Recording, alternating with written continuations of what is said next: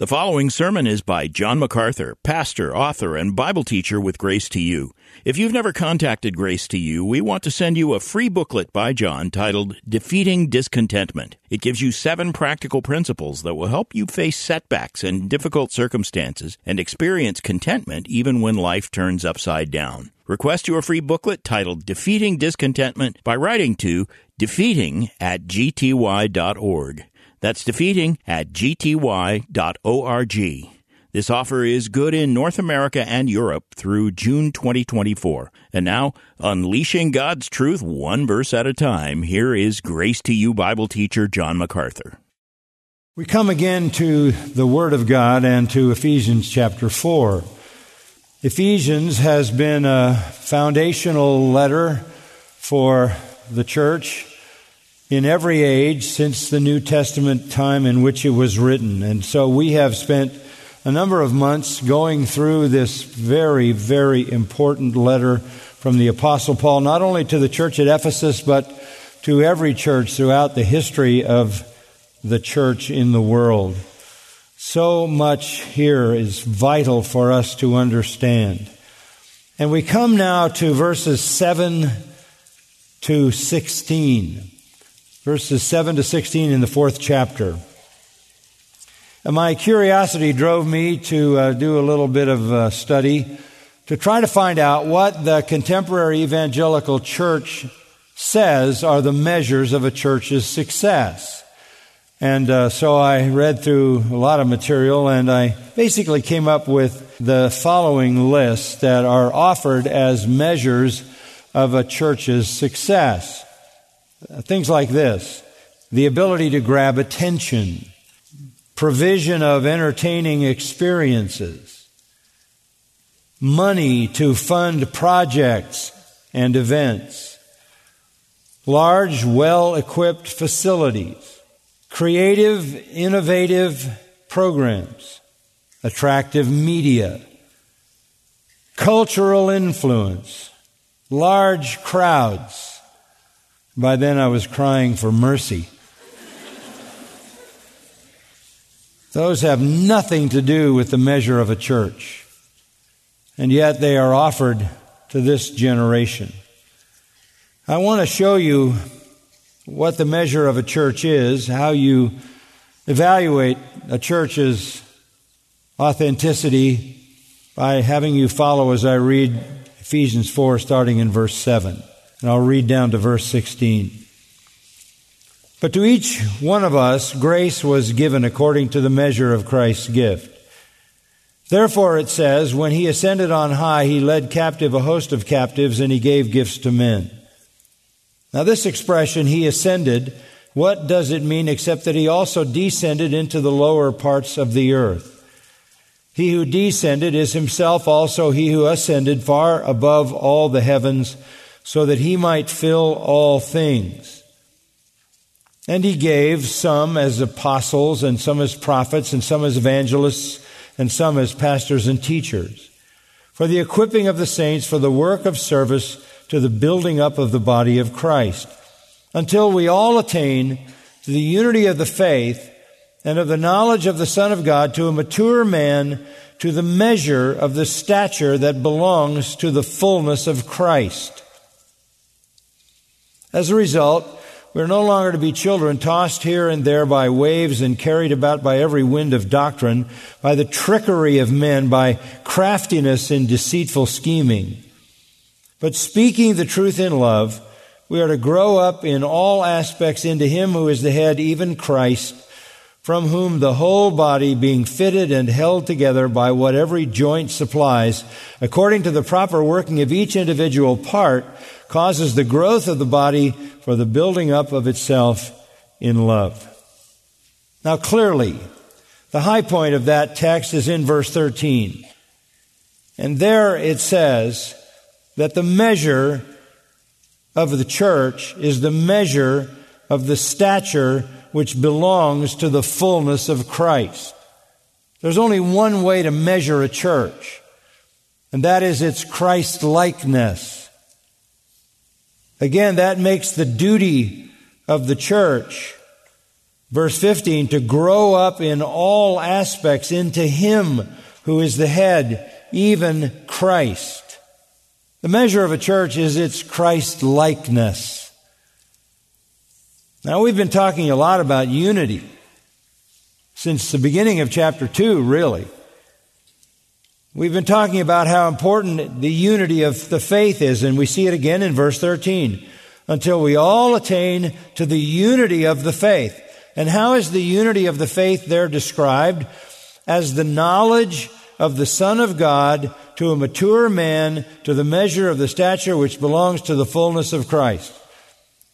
So the unity of our faith is a common Christ-likeness. Remember, the theme here is unity. There are virtues that work toward unity. We saw them in verse 2 and 3. Humility, gentleness, patience, tolerance, love, diligence to preserve the unity of the Spirit and the bond of peace. Those are the kinds of attitudes that it takes to produce the unity of the church. And unity is the way the church was designed from the beginning, because verse 4, 5, and 6 says there's one body or one church, one Spirit, one hope, one Lord, one faith, one baptism, one God and Father of all. Theological unity is the foundation of the church.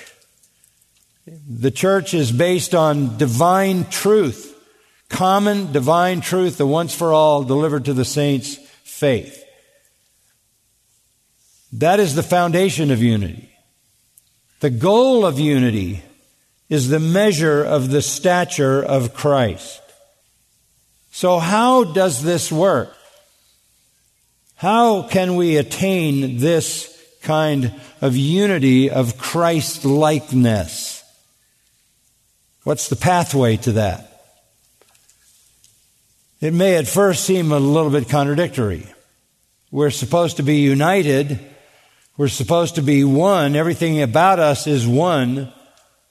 So how do we express that oneness with so many different people? And the answer is that our unity is found in our diversity. That may seem counterintuitive, but it is precisely the truth.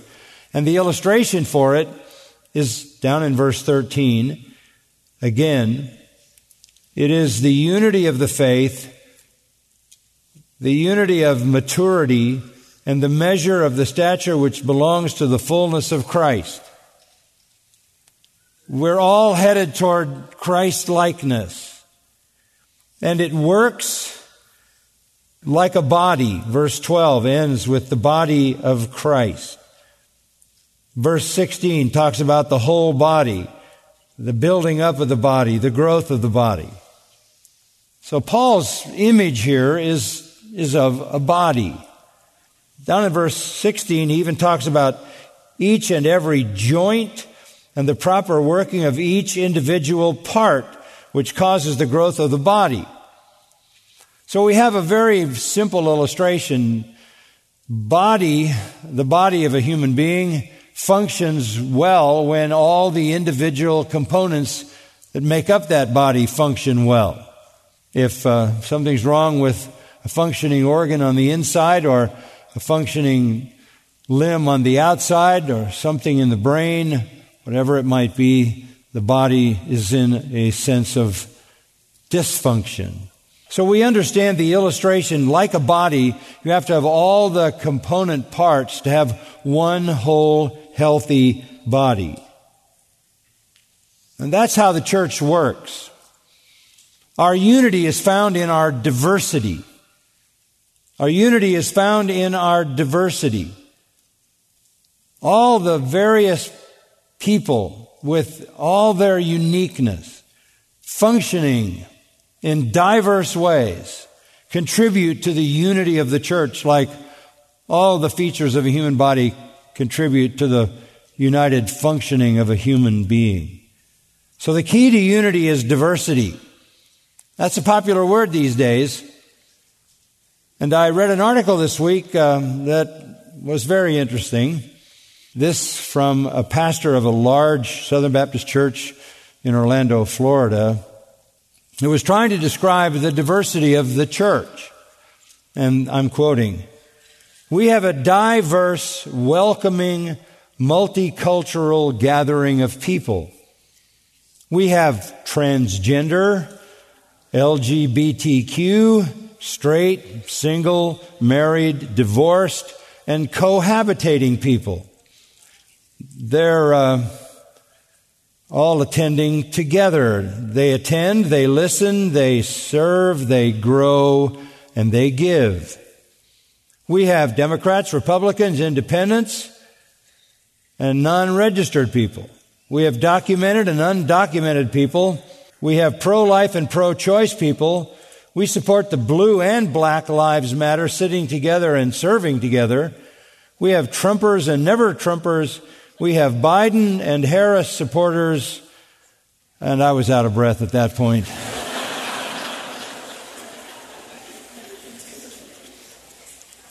That is the most absurd understanding of the diversity of the church that I have ever seen in my entire life.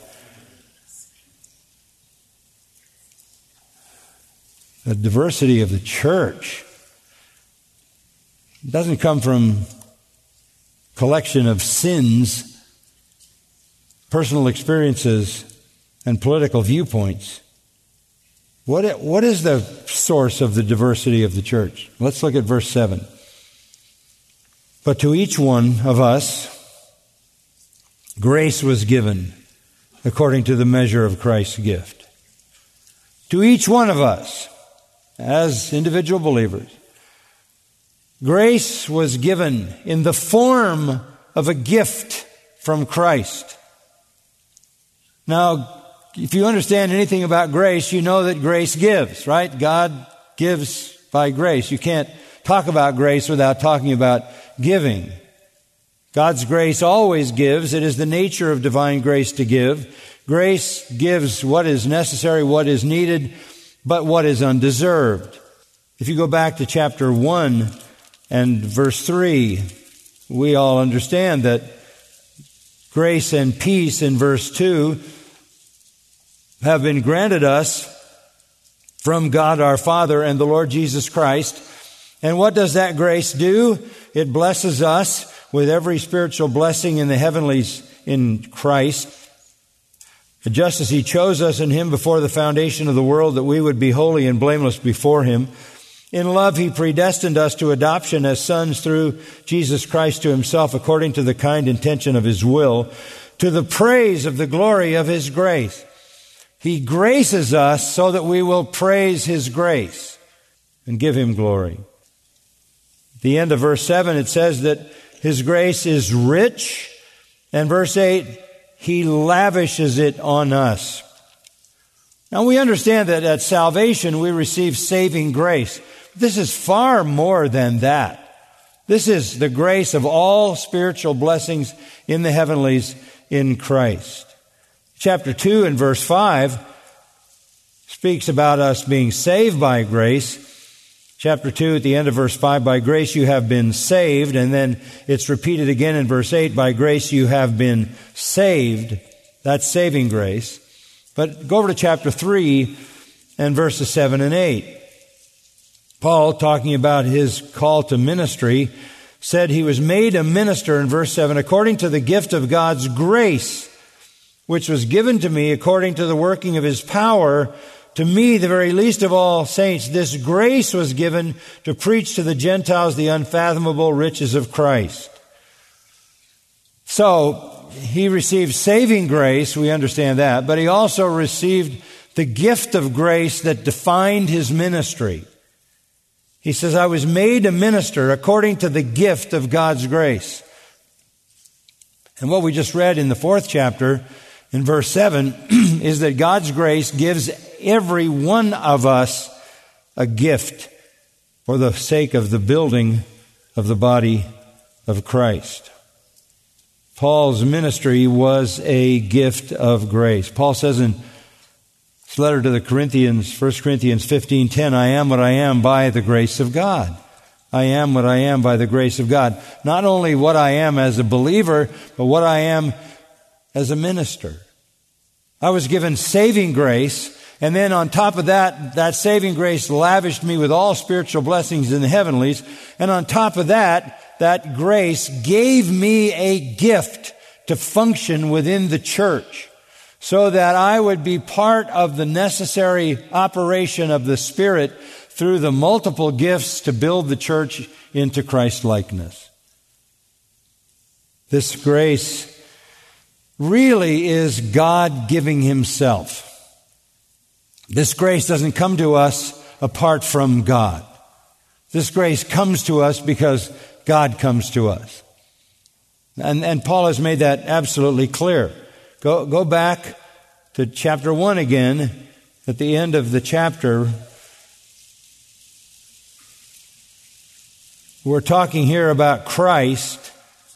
And it says concerning Him, He's, verse 22, He's the head over all things to the church, which is His body, the fullness of Him who fills all in all. So the grace comes because the Lord comes. He fills His church. In chapter 2, at the end of that chapter, verses 21 and 22, it says, we are a holy temple in the Lord, in whom you also are being built together into a dwelling of God in the Spirit. So in chapter 1 at the end, Christ is in us, the fullness of Him. In chapter 2 at the end, the Spirit is in us. Look at the end of chapter 3. And here we find verse 20 and 21, now to Him who is able to do far more abundantly beyond all we can ask or think according to the power that works within us, to Him be glory in the church and in Christ Jesus to all generations forever and ever. Amen. And again, this encompasses the whole Trinity. Christ is in us.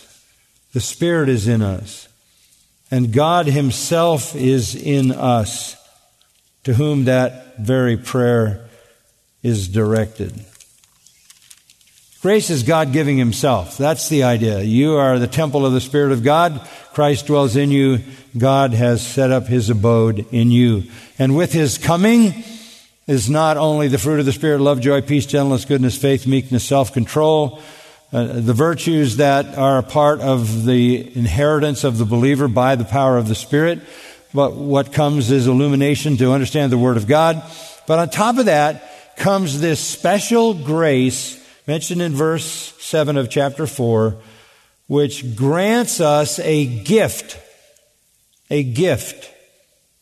A gift is literally measured out to us for the purpose of building up the body of Christ.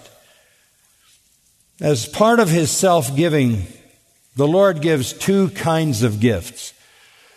The first one we're going to look at this morning is the gifts that He gives each Christian, each individual Christian. Then next week we'll come down to verse 11 and look at the gifts He gives the whole church. First, the gifts He gives to every believer, then the gifts He gives to the whole church. But let's look at the individual believer in verses 7 to 10. And here we see the divine diversity necessary for unity. Now remember what I've said.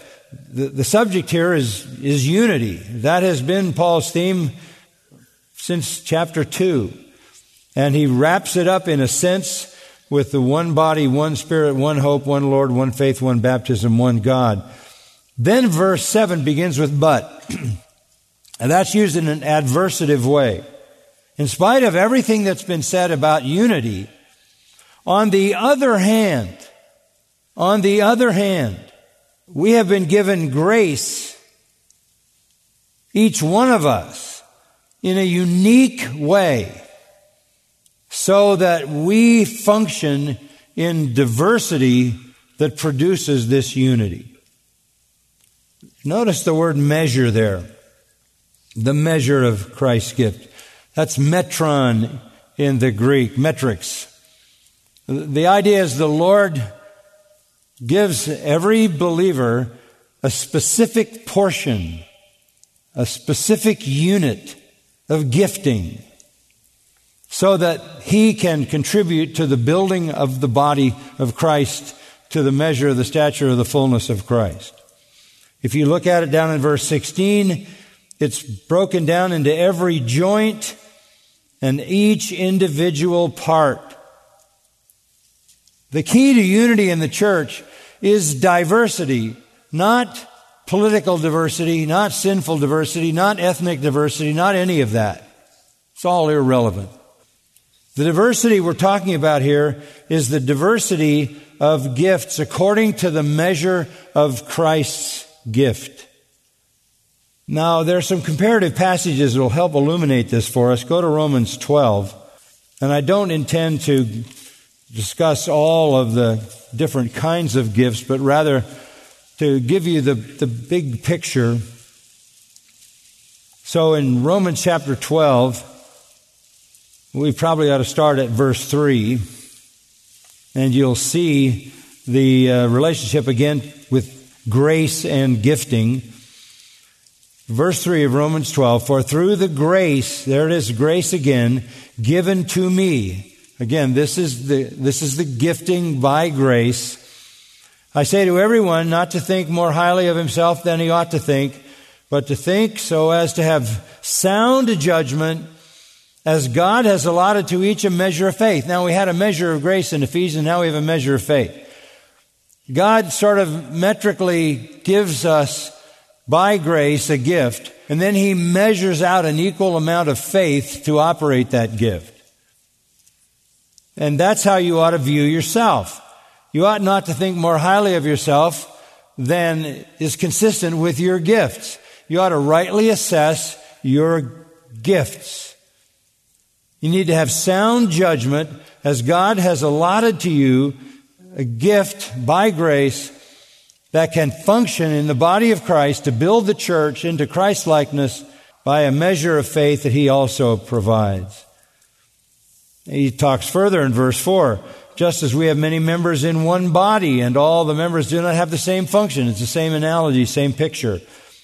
So we who are many are one body in Christ and individually members one of another. Since we have gifts that differ according to the grace given us. Again, folks, this comes every time we talk about gifts, we're talking about grace. You don't earn them. They're not built into you. They're not hardwired in your human disposition. We're not talking about talents. We're not talking about some kind of manual skill or the ability to do math or something like that. This is a grace gift. This transcends what you got when you arrived into this world, hardwired into the way you were made. This is something supernatural, something that comes only at the point of salvation. A measured gift and a measure of faith, and we are to exercise that gift according to that faith. So he gets very specific in verse 6. Since we have gifts that differ according to the grace given us, there's that grace, each of us is to exercise them accordingly. So if you have been given a measure of the grace to preach or prophesy, speak forth, then do it according to the proportion of your faith. Do it to the degree that the Lord gives you the faith to do it. If you wonder whether you have the ability to stand up in front of a large crowd and preach, but you know you can't stand in front of 3 people without becoming a nervous wreck, that's probably not the proportion of faith you need to operate that gift. So the Lord matches up the power with the gift. So whatever your gift is, you do that. If it's preaching or proclaiming truth, do it. If it's serving, then serve. If it's teaching, then teach. In verse 8, if it's exhortation, then exhort. If it's giving, then give with liberality. If it's leading, then lead with diligence. If it's showing mercy, then do it with cheerfulness. So these are not absolute categories of giftedness that could be sort of narrowed down and defined. This is just very, very general. Preaching, serving, teaching, exhorting, giving, leading, showing mercy, compassion. Those are just broad categories in which everybody is unique. Everybody is like a spiritual snowflake because you're all different. But those would be categories in which the gifts operate. Turn to 1 Corinthians chapter 12. This also is a helpful portion of Scripture. Verse 4 of 1 Corinthians 12. There are varieties of gifts, but the same Spirit. Again, this is the same exact teaching that we saw in Romans and Ephesians. There are varieties of gifts, but the same Spirit. There are varieties of ministries, the same Lord. There are varieties of effects, but the same God. You see the Trinity there?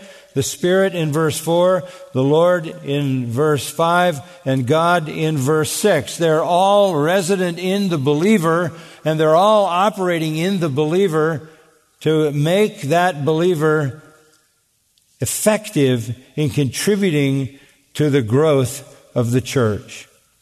And the ministries are many, and the varieties are many, and the effects are many. But to each one is given the manifestation of the Spirit for the common good. And this is how you have to see your gift. It's for the common good. Your gift is not for you. It's not for you. It's for all of us. My gift is not for me. My gift is for you. This is how I serve you. Your gift is how you serve others. It's for the common good.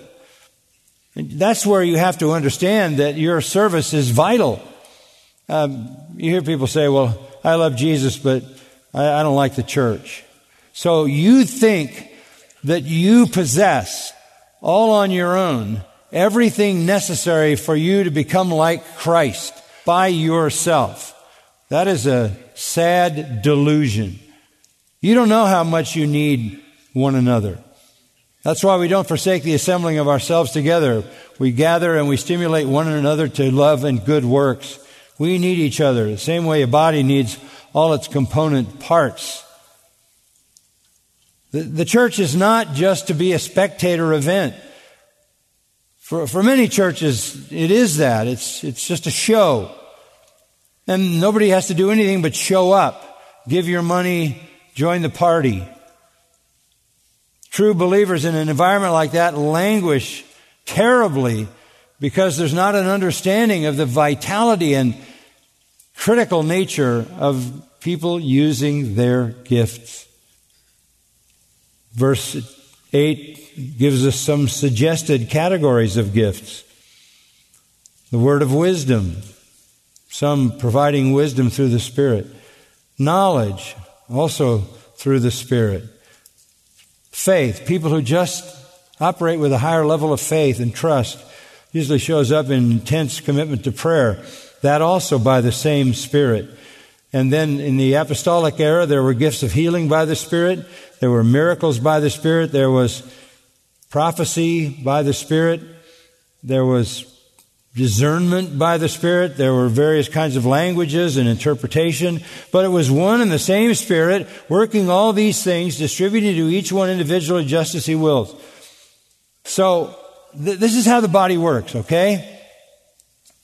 You come into the body of Christ. The Spirit takes up residence in your life and grants you from heaven itself, as a grace gift, a place and a way to function effectively in the body of Christ, so that you make a contribution to everyone else, so that the body grows into Christ-likeness. We know what the Spirit does. What did Jesus say? When the Spirit comes, He will point to me. And that's the work of the Spirit in your heart. 2 Corinthians 3:18. As you gaze at the glory of the Lord, you're changed into His image from one level of glory to the next by the Holy Spirit. So the church collectively is not going to be Christ-like unless the individuals in it are Christ-like. And that is the work of the Spirit. Now again, the listing here is not airtight categories. It's just a general reflection of the fact that there are varieties and varieties and varieties. And here are some samples. There are as many varieties as there are people. You say, well, how do I know what my gift is? It may be the combination of a lot of these various categories. How do you know what your gift is? What do you love to do when you're walking in the Spirit? And what do you do that gives you joy and blesses other people? Now, you can follow the prompting of the Spirit in your heart. If you keep saying to yourself, I think I'm supposed to be a preacher, and everybody who's heard you says, no, you're not. You probably ought to go down the box to the next opportunity. But there will be both a confirmation in your own heart, an affirmation in your own heart, and in the hearts of all those people who know you and see how you serve. Again, you lose your life in serving others when this gift operates. That's how the body works. That's down in verse 12. The body is one, yet has many members. And all the members of the body, though they are many, are one body, so also is Christ. There we are again. The whole idea of this is when the church functions as the church, when it functions in the measure of its gifts, with the measure of faith, under the power of the Holy Spirit, it becomes like Christ, and that's the measure of the stature of the fullness of Christ. And that's the only way to judge a church. Special gifts measured out to us by grace, in addition to our human talents and intersecting with them for sure, but employed by the power of the Spirit and the measure of faith. An illustration of the reality of this in 1 Corinthians chapter 1, I think it's important, because I believe that the Lord gifts people, not just in the body of Christ universally, but in local churches. I believe at Grace Community Church, the Spirit of God has dispersed grace gifts through this church to every one of you to bring this church to Christ's likeness. And I say that because of 1 Corinthians 1. You might have assumed that somehow the Corinthian church got missed. They were so filled with problems. But even with all their problems, and Paul wrote 4 letters to them, 2 of them are in the New Testament. He says this in chapter 1, verse 4, I thank my God always concerning you for the grace of God which was given you in Christ Jesus. There we are with that grace again. Not just the grace of salvation, but the grace, verse 5, that in everything you were enriched in Him, and that would be all the riches of grace from Ephesians 1, in all speech and all knowledge. Oh, now we're talking about gifts. You've been enriched even to the degree of knowledge and to be able to communicate that knowledge, even as the testimony concerning Christ was confirmed in you. And then this amazing statement, so that you are not lacking in any gift. The Lord is saying that to this very troubled church.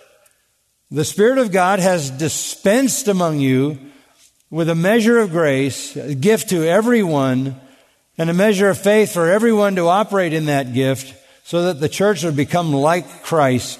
You lack no gift. And it'll be that way until the revelation of the Lord Jesus Christ.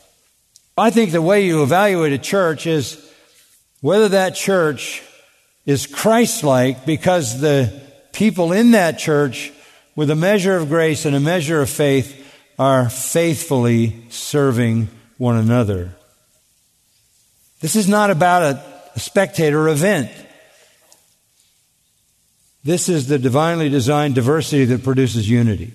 John Calvin said, no member of the body of Christ is endowed with such perfections as to be able, without the assistance of others, to supply his own necessities. You can't do it on your own. If you're struggling as a Christian, the tendency is to stay away from the church, when the reality is you're probably struggling because you're not there. And there are huge areas of your life where people need to minister their gifts to strengthen you, but you're not around. That is one of the most absurd things that I hear. I love Jesus, I don't like the church. You can't love Christ and not love the church He loved and died to save. And you can't be a Christian who is effective unless you are being ministered to effectively by all the gifts poured out in the church. And again, if a church is nothing but a smoke and light show and a concert, and you attend the event and that's it, that's really never going to produce spiritual growth. And that's not going to be a church that manifests Christ. So these gifts are inseparable then from the presence of the Trinity in us. And when we use these gifts, the sum of them is the church begins to look like Christ. Now, Paul does something very, very special here, back to Ephesians 4. Having said what he did in verse 7, he then uses an Old Testament passage to make his point. And I'll pick it up in verse 8. Therefore, in other words, connected to the point I've just made, I want you to understand that every believer by grace was given a gift from Christ, measured out for that individual to build the body of Christ. Therefore, it says, when He ascended on high, He led captive a host of captives, and He gave gifts to men. Now this expression, He ascended, what does it mean except that He also descended into the lower parts of the earth? He who descended is Himself also He who ascended far above all the heavens so that He might fill all things. And I know you're saying to yourself, what does that have to do with whatever he's talking about? I'll tell you what it has to do with. Everything. This shows us the cost, mark it, the cost for Christ to give you the gift. You can't take it lightly. That's what Paul's going to show us. You may, at this particular point, not have any functioning role in the church. This will come to you as a shock, no doubt. But the Lord paid an astonishing price to be able to gift you so that you, for the common good, could help build the church into Christ's likeness for the glory of the one who paid the price. So let's go back to verse 8. You'll notice, if you have a Bible that identifies an Old Testament quote, that this is taken from Psalm 68. So Paul is quoting Psalm 68. Now, Psalm 68, this is verse 18 in Psalm 68. In Psalm 68, you have what I guess you could call a sort of a triumphant, victorious psalm. The triumphant, victorious psalm. A victory hymn, maybe a better way to say it. Composed by David to celebrate God conquering the Jebusite city and establishing the Ark of the Covenant on Mount Zion. The historical discussion of that is in 2 Samuel 6 and 7 and 1 Chronicles 13. So when the people of God came into the land, Jerusalem was a Jebusite city, a pagan city. God conquered the Jebusite city. Symbolically, the Ark of the Covenant was taken to the pinnacle of that city, Mount Zion, and God was the conqueror of that city, and it became Jerusalem. This is what kings did in ancient times. When they conquered, they went to a high point and declared their triumph. And this 68th Psalm is a triumphal hymn to honor God who conquered the city and ascended to reign over it. This was pretty common in ancient history. There would be generals who would go out and win a war, and they would come back, and the Romans used to call it a triumph parade. The general would come back, and he would bring with him the spoils of victory. There would be whatever they gained of the valuable things in that country, represented by symbols of that value. There would be prisoners that they would bring back from the captive country. They would bring back their own soldiers who had been imprisoned by the enemy and were set free. And they would all parade through the streets of the city to the highest point of the city. That's what they did. That's what the Roman generals did. It wouldn't be much different for any other nation in ancient times. An Israelite king would parade into Jerusalem in a victory parade, bringing some of the captives with him and some of the spoils, and he would go to Mount Zion, which was the pinnacle. There would be victorious soldiers, and there would be the soldiers that the enemy had taken prisoner that then were recaptured by the king that owned them and had a right to them. And all of this would be a parade of triumph through the city. That's the picture here. Christ is pictured. He, verse 9, He ascended. He ascended. He ascended on high, according to Psalm 68. He went to the high place. Christ did this as a triumphant general. He ascended on high. This picks the triumphant Christ returning from the battle on earth. And what does he do? He brings with him, essentially, the trophies of his conquest. It's a picture of the Son of God ascending, triumphant, to his throne. But, verse 9 says, this expression, he ascended, what does it mean except that he also had descended into the lower parts of the earth? He can't ascend unless he's descended. And that's exactly what this is saying to us. It's very powerful. I want you to notice one phrase, the lower parts of the earth. Before he went far above all the heavens, in verse 10, he went into the lower parts of the earth. What does that mean? Well, essentially, it's a dramatic statement. It's used 4 other places in Scripture, very instructively. It's used in Psalm 63:9. And there, ascending to the lower parts of the earth had to do with death by murder, death by execution. It's also used, similar phrase, in Matthew 12:40, the heart of the earth, and it refers to the story of Jonah. And it refers to Jonah being in the belly of the fish.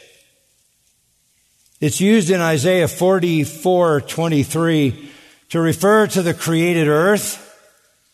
And it's used one more place, Psalm 139:15, to speak about a womb, a child in the womb. Interestingly enough, those are the only other 4 uses of it. And they all have a connection to Christ. It's really amazing. He descended into the lower parts of the earth. He was formed in the womb. Psalm 139. He lived on the earth. Isaiah 44. He was buried in a grave, parallel to Jonah in the belly of the fish. And his death was an execution. That very phrase points directly to Christ. Now, why all this? Because Paul wants us to understand the price he paid to be able to gift you. He had to be formed in the womb, live on earth, suffer all that he did, be executed, and be buried in order that he might ascend triumphantly to heaven. And only when he went back to heaven in triumph could he give gifts to men. He went back, verse 8, borrowing again from Psalm 68, he led captive a host of captives. in his descent into the earth, in his life and death and burial and resurrection, he took captive, you could say, the elect of God, and took them, or their right to heaven. He captured all who would ever live who were part of the elect. He won their right to be brought to God and to his kingdom because they belonged to him. And then he gave gifts to men. He couldn't pass out the spiritual gifts until he entered into heaven at his ascension. Like a triumphant, conquering hero, he goes back with all the spoils. He arrives and is honored as the triumphant king, and then he begins to disperse the treasures. The point is this: your gifts didn't come easy, did they? The spoils that turn into the gifts of grace to each of us were won with a massive battle against Satan and a willingness to bear divine wrath. He ascended and he gave the gifts because he had descended and won the right to be called Lord. So when you think about the gift that you have, you should treasure that gift. He purchased that gift with his own life. End of verse 10. When he ascended far above all heavens, so that he might fill all things. He went back triumphant. His glorious presence and power is expressed in universal sovereignty. But I don't think that's the main idea. I think this is just a repeat of chapter 1, verse 23. His body, the fullness of him who fills all in all. He went back to disperse the gifts that allowed him to fill all things. Yes, of course, in sovereign omnipresence. But more significantly, he fills his body, the church, with his presence and power and gifts to manifest his glory in the church. So consider the grace of Christ in giving you salvation and giving you a gift to serve in his glorious church for his honor. Closing word from Peter. 1 Peter 4, verse 10 and 11. Here's the application. As each one has received a gift, each one, employ it in serving one another as good stewards of the manifold grace of God. There's grace again, manifold grace, varieties of grace have bestowed on every one of us a gift. Employ it in serving one another. It's not for you, it's for them. That's your stewardship. The cost was immense to provide that for you. And then Peter breaks the gifts into two simple categories. Some speaking gifts and some serving gifts. Whoever speaks, do it as one who is speaking the utterances of God. Whoever serves, do it as one serving by the strength which God supplies. So that in all things, what is the end of this in the church? God may be glorified through whom? Jesus Christ, to whom belongs the glory and dominion forever and ever. Amen. Again, Peter understands that the gifts, when they're used in the church, in the strength which God supplies, bring glory to Jesus Christ, which glory will redound forever and ever. And he says, Amen. That's the measure of the church. And that's what we strive for. Father, we thank you for the clarity of your revelation to us.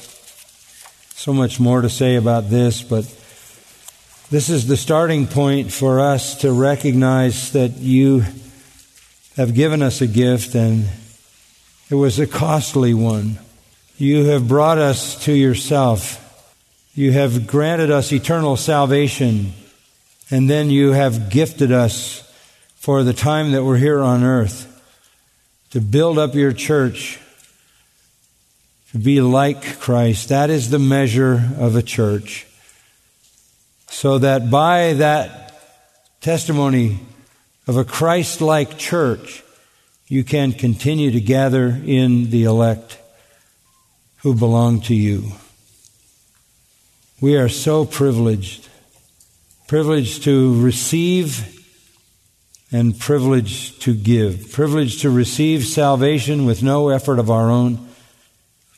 Privileged to serve, making every effort to use the Spirit-empowered gift you've given to us. All of it for your glory alone. Amen. You've been listening to John MacArthur, Bible teacher with Grace to You. For free access to all of John's lessons and a listing of study Bibles and books available for sale, visit Grace to You's website at gty.org. John MacArthur and Grace to You reserve all copyright protection under applicable law. Our copyright policy is available at gty.org, and it includes instructions for and limitations on duplicating this digital file.